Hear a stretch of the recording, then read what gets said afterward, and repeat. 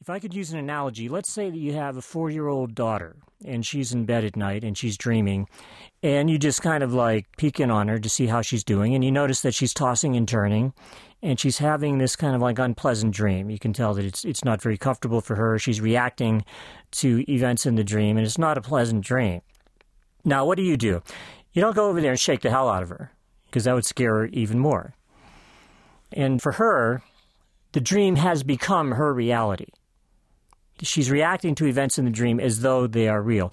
And where she really is, which is in the bed, that's oblivious to her. She's not really aware of that anymore. Her whole attention and focus now is on the dream. That has become her reality. And where she really is has been lost to her. So what you do is, rather than go over and kind of like rudely interrupt her, maybe you'll whisper to her. Maybe you'll say things to her like, hey, it's only a dream. You don't have to worry. What you're seeing is not true. Yes, it may seem real, but it's not. They're just pictures in your mind. And if you can hear my voice right now, then you're already starting to wake up.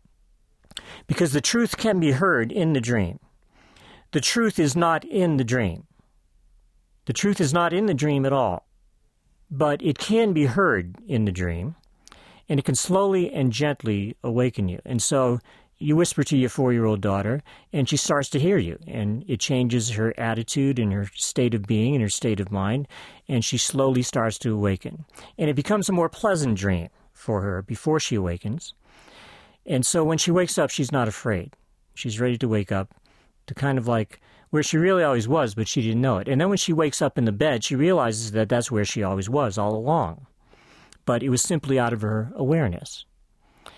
And the same kinds of things that we would whisper to a 4-year-old in bed at night who's having a bad dream are exactly the same kinds of things that the Holy Spirit is whispering to us right now in this dream. Because when you wake up, it's really just a different form of dreaming. It's a function of what A Course in Miracles, which we'll get into, it's a function of what the Course would call levels. So this level seems more real, but it's really just another form of dreaming. In fact, A Course in Miracles says all your time is spent in dreaming. So we had a dream last night, and that seemed real. And then we wake up, and we find out that we were in our bed, and that seems real, but it's really just a dream. And then we dream that we live this life and all the adventures that are in it. And then someday we dream that we die. And then we have these interval periods in between lifetimes where all these other kinds of adventures happen. And then eventually we're born seemingly into another body. And that's just a dream too. And in this dream, the Holy Spirit is whispering to us saying, hey, it's only a dream. You don't have to worry. What you're seeing is not true. And if you can hear my voice right now, you're already starting to wake up. Because the truth can be heard in the dream. The truth is not in the dream. But the truth can be heard in the dream, and it can slowly and gently awaken you. And as you start to wake up, your attitude changes and you become less fearful of the dream. Because the Holy Spirit is saying, all the problems that you have and all the things that you think are such a big deal and all the questions that you have, they're really just kind of silly because they're a product of the same thought system that produced the dream in the first place. And as you wake up, you'll see that it's just all kind of silly. And then when you finally awaken, you realize that you never left home. Except this home is heaven. This home is one with your source, where you really were. So just like the bed was out of the awareness of the 4-year-old, heaven, which is where we really are, is out of our awareness, and is something that we awaken to. A Course in Miracles says you are at home in God, dreaming of exile, but perfectly capable of awakening to reality. And it's the experience of that I want to talk about, because experience is really the only thing that will make us happy. Theology won't do it.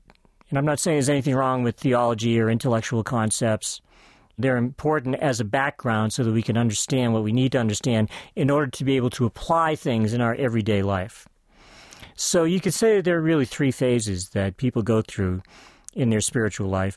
And most people stay stuck for a long, long time in the first phase, which is really the gathering of information. And that's where you find intellectual concepts and theology.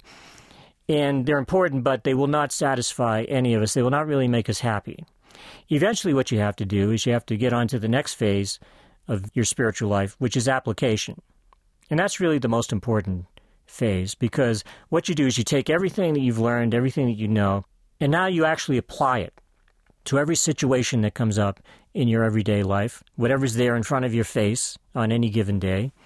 And what that does eventually, if you do it, and that's kind of like a rule, you have to do it, what that eventually leads to is experience. And experience is what will really make us happy. Course in Miracles says the words are but symbols of symbols. They're twice removed from reality. And when you think about it, how is a symbol ever going to make us feel whole and complete? How is a symbol ever going to make us happy? It can't, because it's just a symbol. What will make us happy is not a symbol of reality, but an experience of reality. And it's that experience of where we really are, that we never really left home and that we're still there right now. That experience of being one with our source, of being one with God, or whatever you want to call it. That experience is the great mystical experience that all the great mystics of history have reported. And once you experience that, that is the answer to all of our questions, and it's the only answer that will ever really satisfy us.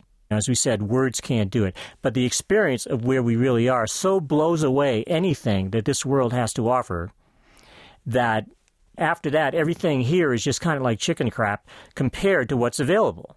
Because once you experience it, you know that that's the truth, and that has to be where we really belong and what we really are.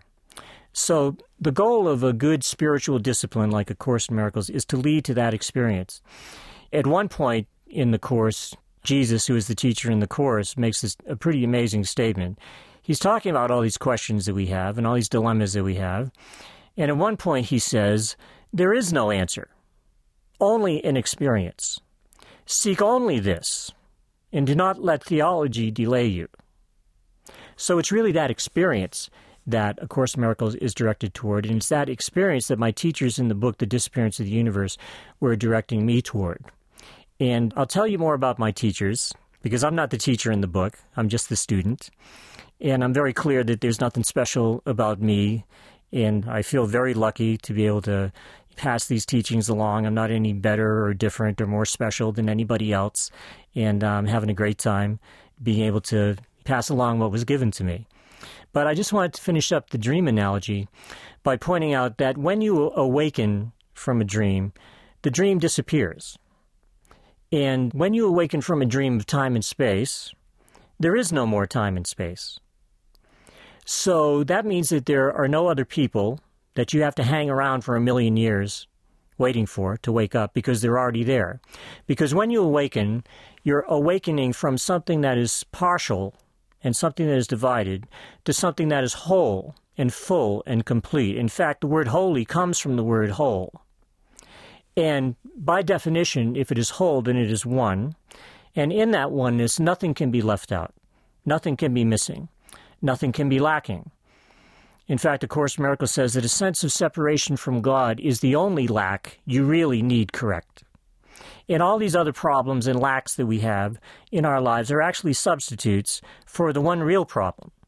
And we'll explain as we go along why that's the case and how it happened and how it appeared that we got here on planet Earth, living this life that we think that we're living, thinking that we're bodies. And we'll explain how that experience actually came about. And then we'll explain how we can have a different experience, an experience of awakening to what we really are and where we really belong. But that's certainly not the entire teaching.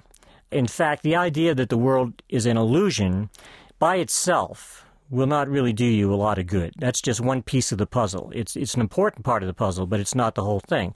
And if you leave it there, if you just teach that the world is an illusion, that by itself will not bring happiness or peace to anybody. We'll see as we go along that there's a certain kind of forgiveness which is not the same as the way that the world usually thinks about forgiveness. This is the kind of forgiveness that was actually practiced by great masters like Buddha and Jesus.